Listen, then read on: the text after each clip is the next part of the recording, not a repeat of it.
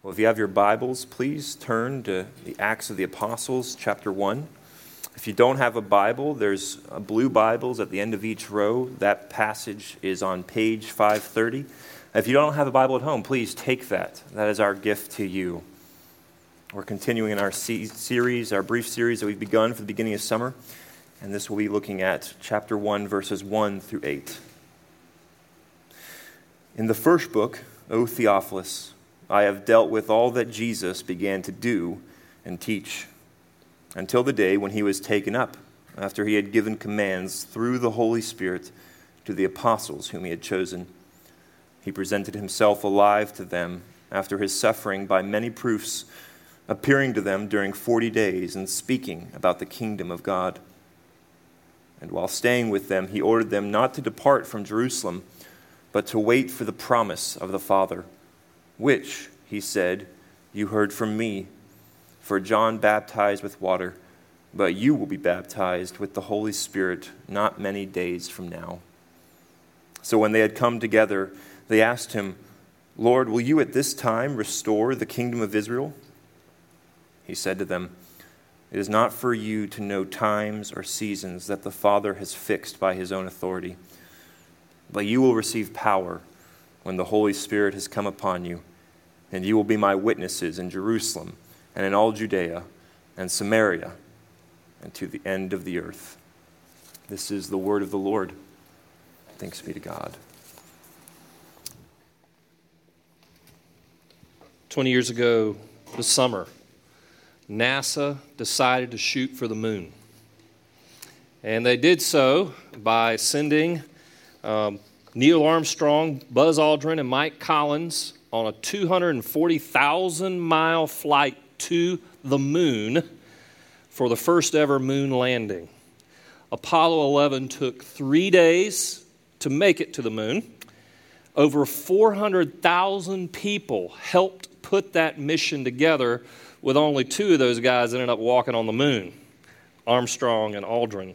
And sure enough, on July 20th, 1969, Buzz Aldrin and Neil Armstrong executed the moon landing using a lunar module called the Eagle. Now, we all know the story of how Armstrong stepped off of the Eagle and onto the moon and said that's one small step for man and one giant leap for mankind. But what many of us don't know about is the harrowing 13 minutes right before they landed that almost made that trip a non-entity. Approaching the moon, Aldrin and Armstrong in the Eagle ran into a sequence of really scary problems. The radio communications between Eagle and Earth broke down so they couldn't hear each other at various points. The lunar module was going too fast, so much so that it was overshooting its target site. Moreover, they were running out of fuel faster than they anticipated. And worst of all, the onboard computer started flashing error codes that the astronauts had never seen before and had no idea what they meant despite all their training. You got to understand, the computer is crucial for any return back to the mothership as well as to Earth itself. Armstrong, the commander, radioed to NASA that they had this error code, 1202, and didn't know whether the landing was a go or a no-go. Flight control, even worse, had no idea either what the error code was. It was a very tense couple of moments until it happened. A 26-year-old engineer named Steve Bales remembered seeing the obscure error during some of their work and preparations. And the error simply meant that the computer was working overtime trying to figure out how to land, where to land, coordinates and all that stuff. But it was still working. It wasn't shutting down. It was just doing its job. With everyone on edge, Bales spoke up with those famous words, "We are a go flight," meaning everything was a go ahead and land. We shot for the moon, and in a very tense moment, a happy word, "We are a go flight," made the rest history. Today in Acts chapter 1, we're looking at another kind of amazing moment in history and in the history of the world and the history of even Christianity itself, where a very different kind of shooting for the moon takes place. It's a shooting for the mission of God around the world. This chapter is really another one of those peak moments in the Bible where all the Bible matters and all that it teaches matters, but this is one of those highlighting moments where Jesus calls us in the church to shoot for the moon and mission for Him. So we find Jesus here in this transitional part of His life and ministry when He speaks to the apostles during that 40-day span between His resurrection and His ascension into heaven. There was 40 days that He roamed the earth with His disciples in that time. And in between this time, we're going to see how Jesus talks to the disciples then and how He talks to us now about our call to be witnesses in His mission for Him. And He does it in this text by saying, we are a go flight. We are a go to do mission by being witnesses for Christ or the gospel. So, just a quick reminder, we're in a 3-part vision series. These 3 weeks, we're in the middle one today on higher, deeper, broader. We're hitting the broader theme today. Josh will do it the deeper theme next week. And our major questions coming out of this are going to be this. What is the purpose or mission of the church, even SCPC, according to Jesus? And what does it look like for SCPC to shoot for the moon in mission? What does that look like for us, especially over the next few years? So you're going to find in your bulletin a general outline, and you're going to find on the screens of the bulletin the outline as well as some details coming up through it. So here we go. Here's our overall outline. Christ begins His ministry by preaching the gospel. Christ equips us for ministry, and Christ commissions us to reach broader for the kingdom. So let's dive into our text.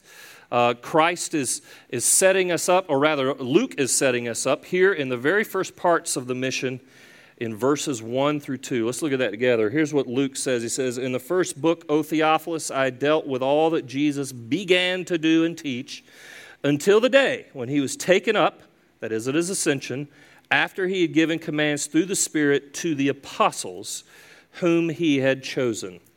Luke is writing this book as a historian, and he's writing the history of Jesus and the history of the church in Acts itself. And he's writing in particular what had happened in all the sequence of events in the story of salvation with Christ. In a few verses here in our text, he reviews the story of Jesus, basically. He gives this broad brush overview, talking about effectively how Jesus was born in the world. He lived a righteous life. He preached the gospel. He ended up dying on the cross for you and for me in our sin. He was resurrected from the dead, and eventually He's ascended. It sounds a little bit like an overview of the Apostles' Creed, if you're familiar with that. Luke takes this part of Acts to explain where we start as the church. And here's how it goes. The church doesn't start with a pastor or the people. The church starts with a gigantic Savior named Jesus. That's what he's getting at. So there are a few points to review about what he's saying in this text. And the first verses tell us something about the book of Acts itself. Luke mentions a first book. You see that in the very first phrase. The first book he's talking about is the Gospel of Luke. The Gospel of Luke talks about Jesus and His life and ministry and how He works out our salvation. Acts talks about how that shows up in the church right after His ascension. You got to understand, Luke and Acts are like a 2-volume series from Luke, if you will, 2-volume history series in some ways. Moreover, did you notice he talks to a guy and is writing to a guy named Theophilus? Now, Theophilus is more than likely a Gentile name, is a Gentile person. And he calls him back in Luke 1, most excellent Theophilus. Now, that kind of title in that time meant he was a person of influence, a person likely of importance in the Roman Empire. And so he's writing to a very important person in this way. Flip real quick with me back to Luke 1, where we find out why he writes to Theophilus. Why Luke writes to Theophilus. Now, those of you not familiar with Scripture, Luke 1 is to the left. You keep turning left in the Bible, and you go to Matthew, Mark, Luke, John, and Luke's right in there with the other Gospels of Matthew, Mark, Luke, John. In Luke 1, we are told what actually is Luke's very purpose in writing to this guy Theophilus. And this matters to what we're talking about today. Look at this. He says, "It seemed good to me," in verse 3 of chapter 1, "also, having followed all things closely for some time past, to write an orderly account for you, most excellent Theophilus, that," and here's his purpose, "you may have certainty concerning the things you have been taught." That you may have certainty is his purpose in writing this. Certainty. What's the big deal about certainty? Why is that so important? Well, apparently, Theophilus, among others in the Roman Empire, struggled with skepticism, doubt. They wondered if this Jesus thing was for real, was true. And so Theophilus needs Luke to explain more clearly and more precisely what actually happened with Jesus. Luke sets out to address skeptics, doubters. And this already applies to our mission right here at SCPC. As the mission of the church, we want to actively reach the skeptics and the doubters of our time. We do it with the historic truth that comes right out of Scripture itself about Jesus, but we also do it in a way that's relational with people. Did you notice that it highlights that Theophilus is a man of influence, the most excellent? That means that the gospel not only goes to the average Joe, but it shows up even in the halls of influence, even in that time. What that means is the gospel goes to everyone, not just our people. It goes to all kinds of people, even unexpected people who might be interested in the gospel. If you're a skeptic here today, I want to tell you that we are glad you're here and that it is very appropriate to bring your questions, your wounds, even your questions about church and all of its craziness, as Jesus is Lord of that as well.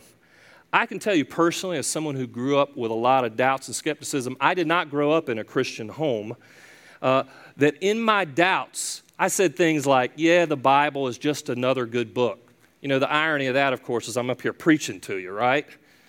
More than that is I can tell you that Christ provides answers in Scripture through His gospel that can help you see who He is.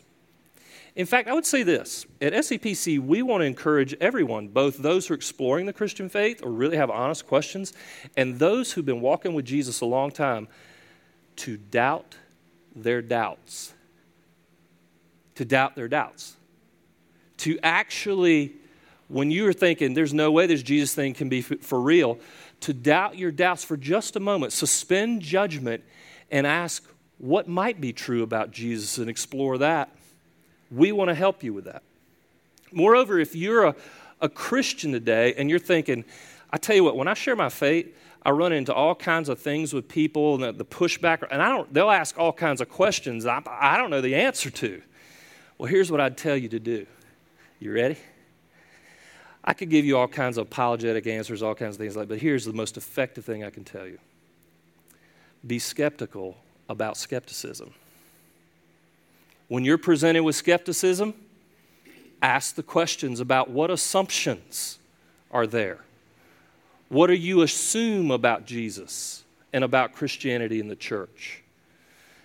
Sometimes behind the question is an assumption. In fact, most of the time it is. I can tell you that, doing a lot of outreach through the years. Be skeptical about the skepticism. Be bold to just ask, is what you assume about Jesus true? Let people wrestle with that. So, that brings us to a larger question.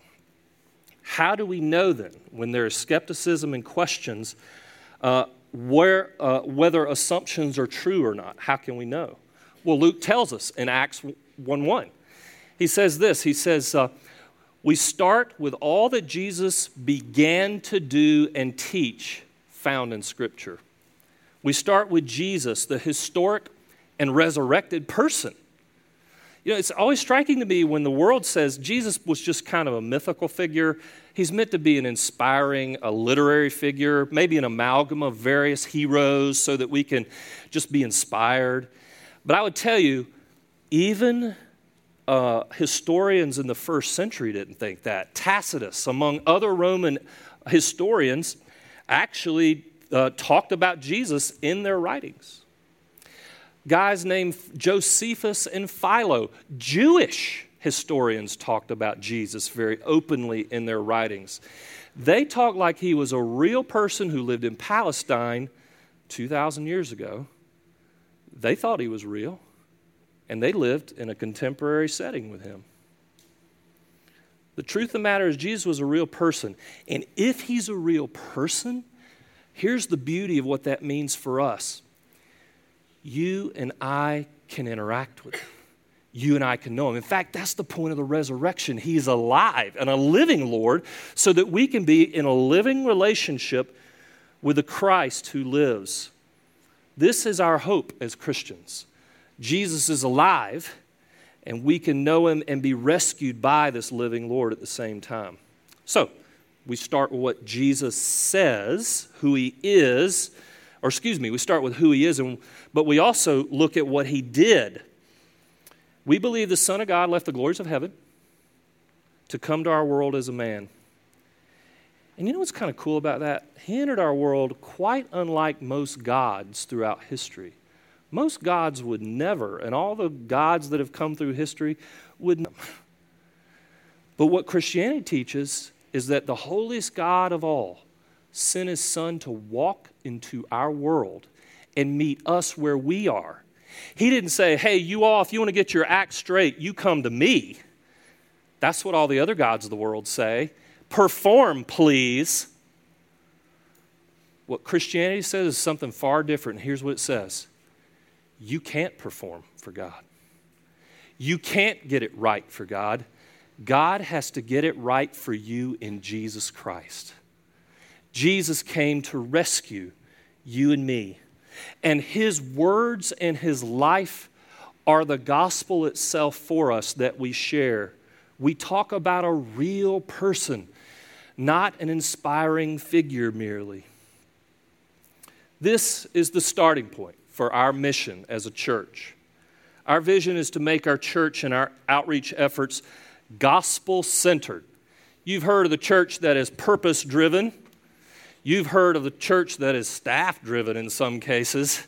How about we be a church that is gospel-driven? That we pursue making Jesus and his message the center of what we do. And here's why we do that.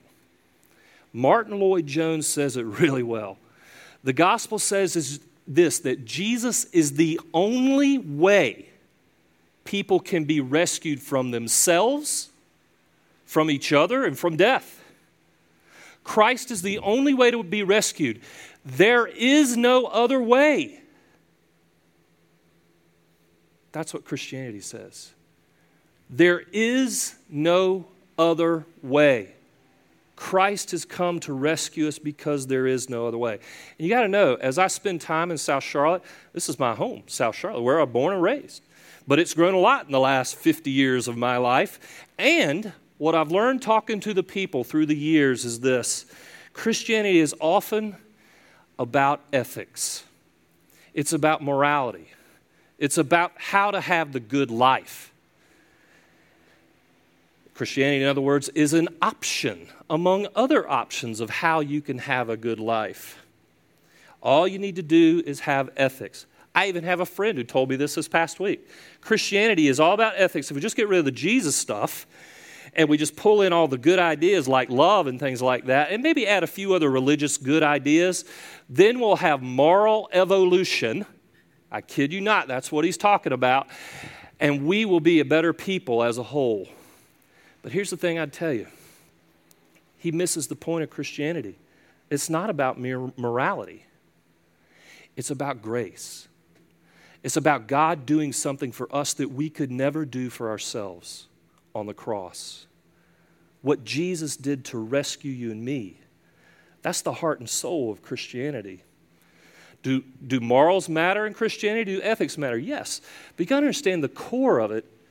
The gospel core is Jesus saved us by grace.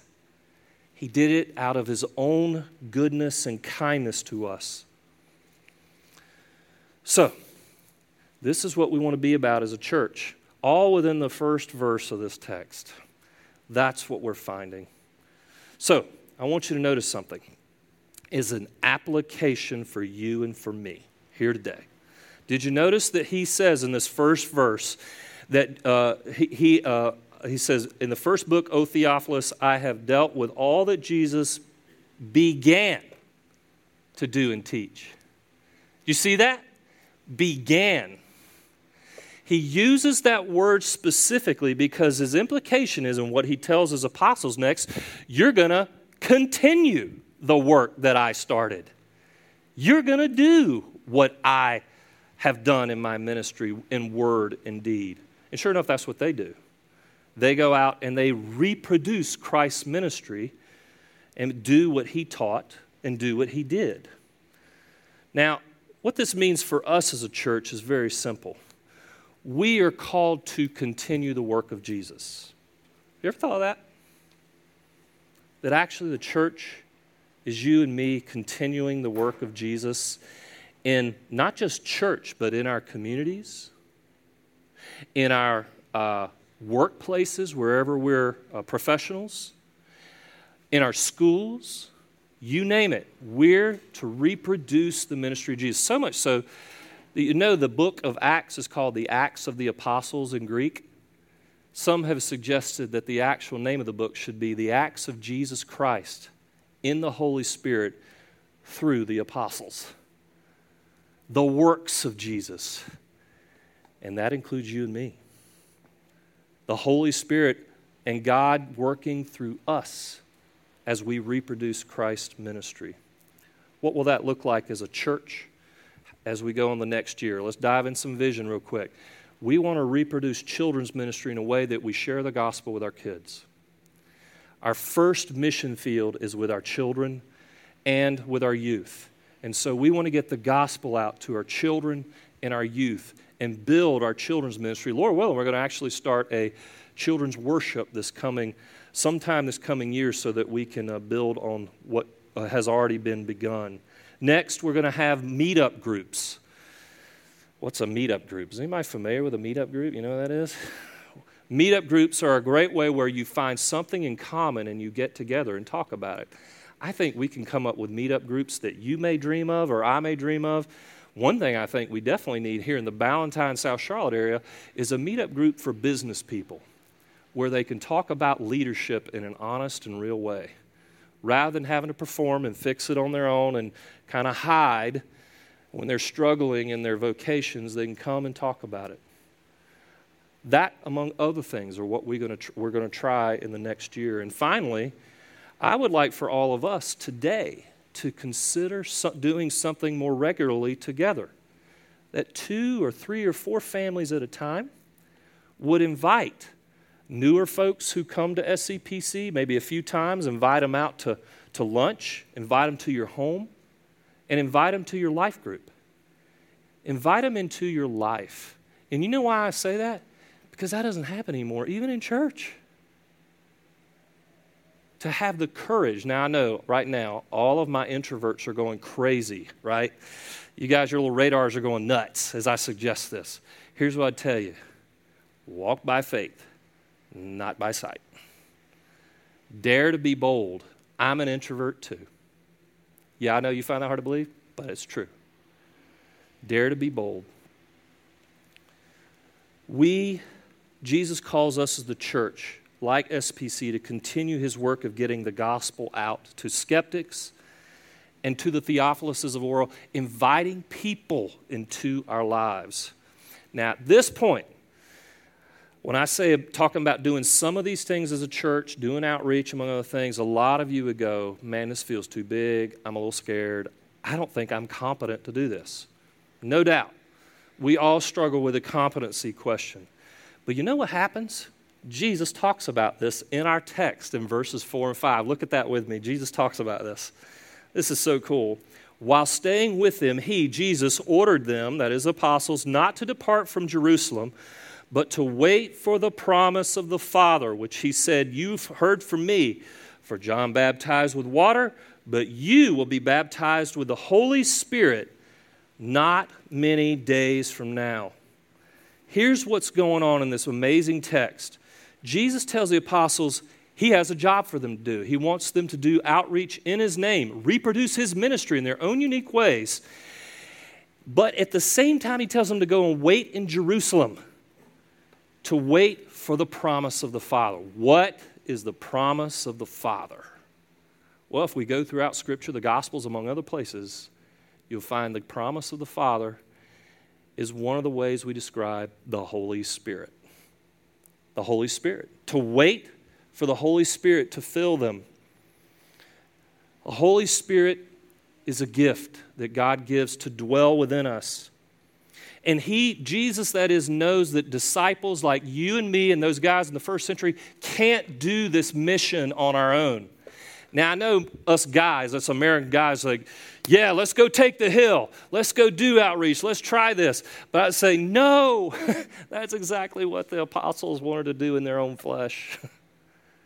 Actually, what you want to do is wait on the Spirit to fill you and build you.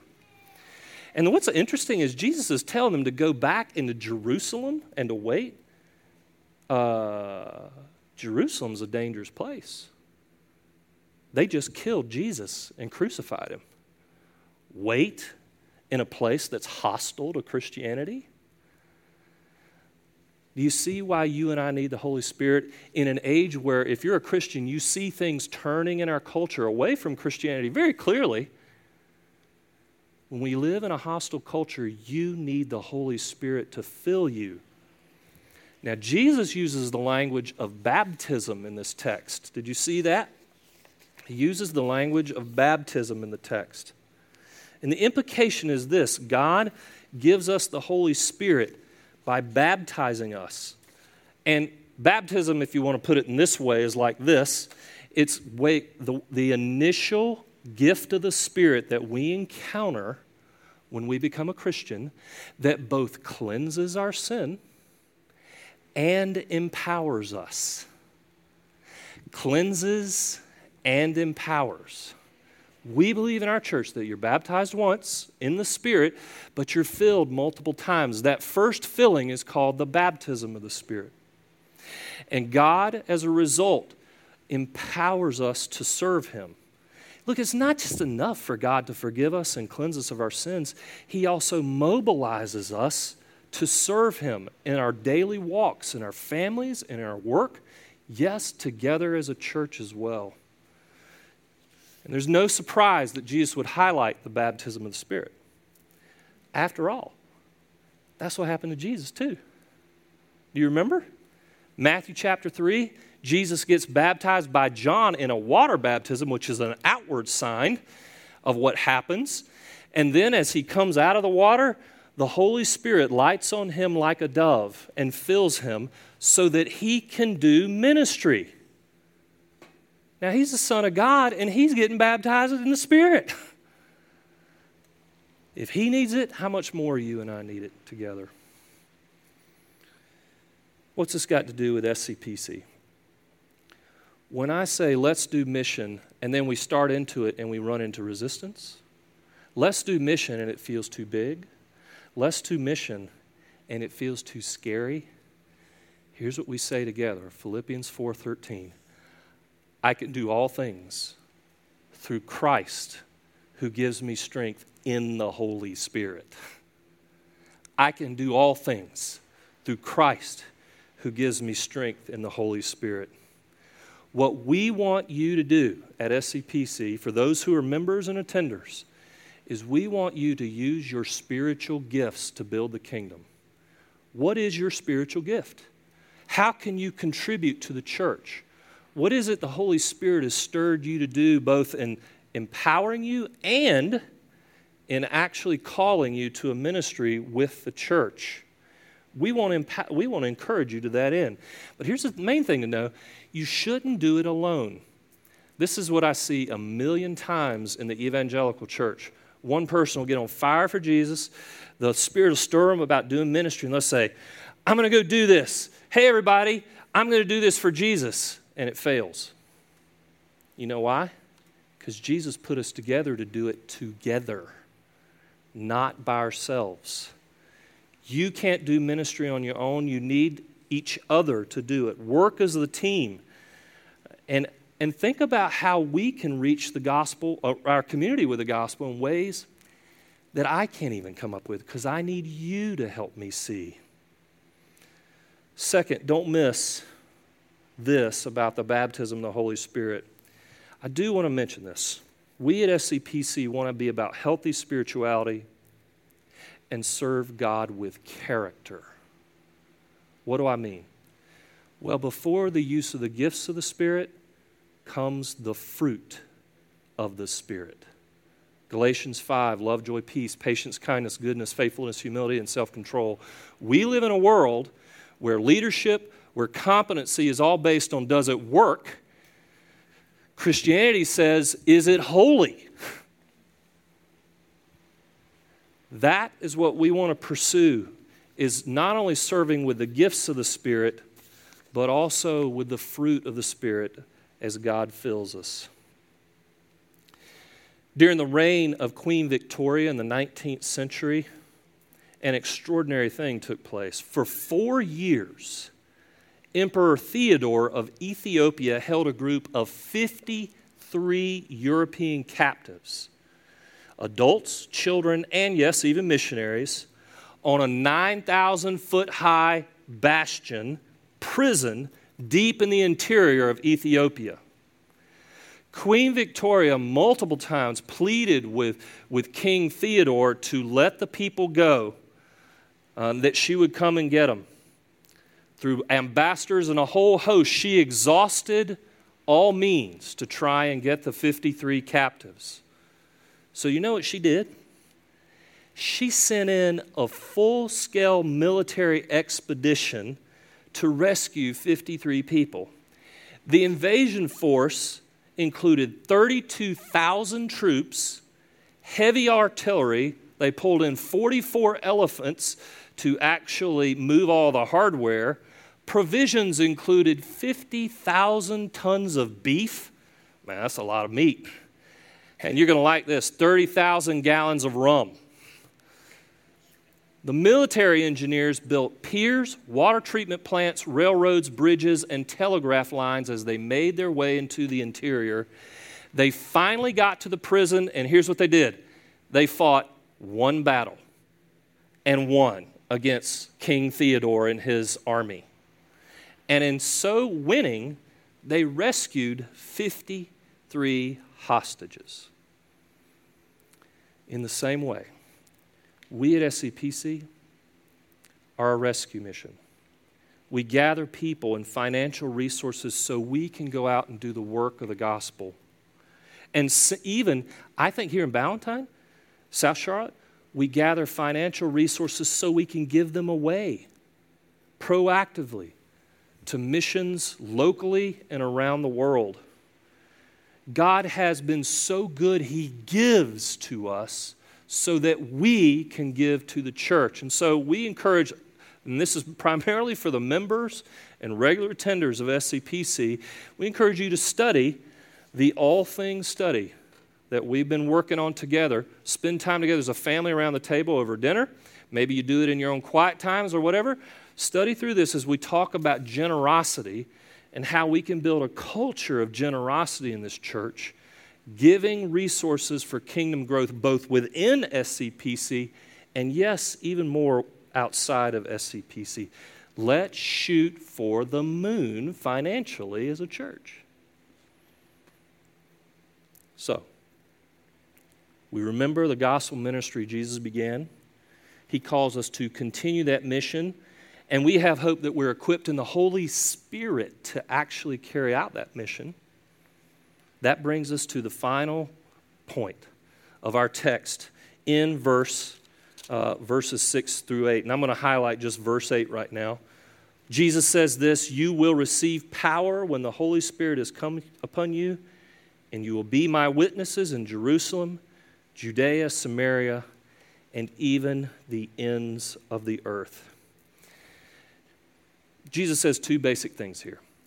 I'm going to give you the Holy Spirit so that you can serve. And I just want to say this. Do you know who Jesus is talking to?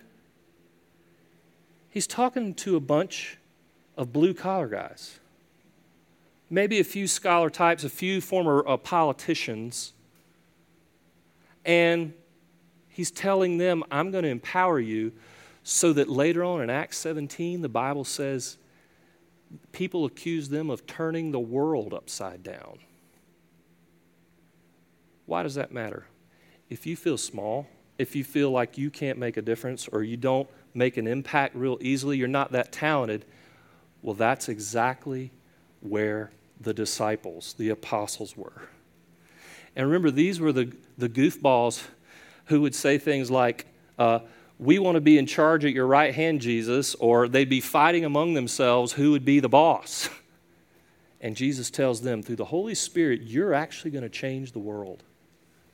That's what he does. And not only does he tell them to change the world, he says, you're going to be my witnesses. You're going to tell people about Jesus. You're going to tell people about me around the world. And what I love about that is that really it gets to the heart of our mission in so many ways, that we are called to do outreach among God's people and among our community with the gospel. This is the primary focus of the church. I'm going to say a radical thing like that. If you were to ask, what's the mission of the church? I'm going to say this is it, Acts 1:8. It sums it up really well. And you know why I can say that versus all the other things that Jesus says? Because in Jesus' last days, those 40 days between his resurrection and ascension, he says the following in Matthew 28.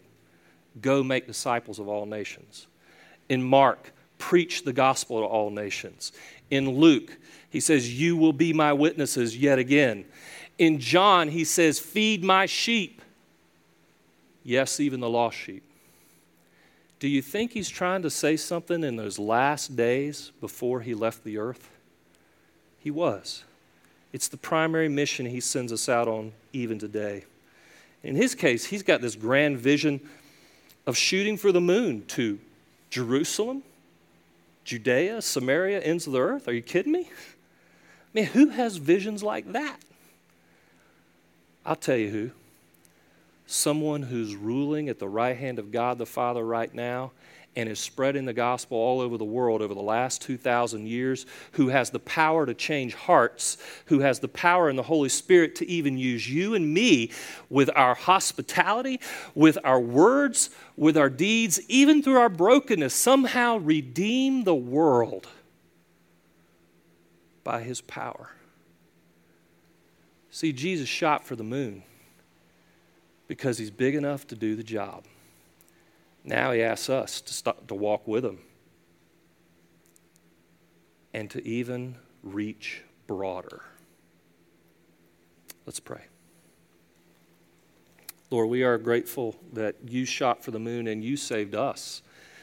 And we ask you to fill this church, Lord, with the Holy Spirit in a way that, Lord, we could go forward and actually build your kingdom together. And granted, Lord, there are things about doing church planning and mission that are challenging, that are hard, that are disappointing. We wish for better or more. We all often come with our expectations, but we pray that we would trust that you're moving in our midst and you have the power to change us, the power to change our church, and even a community when we show up with the gospel, show up with our lives wherever we live, and do this together in Jesus' name. Amen.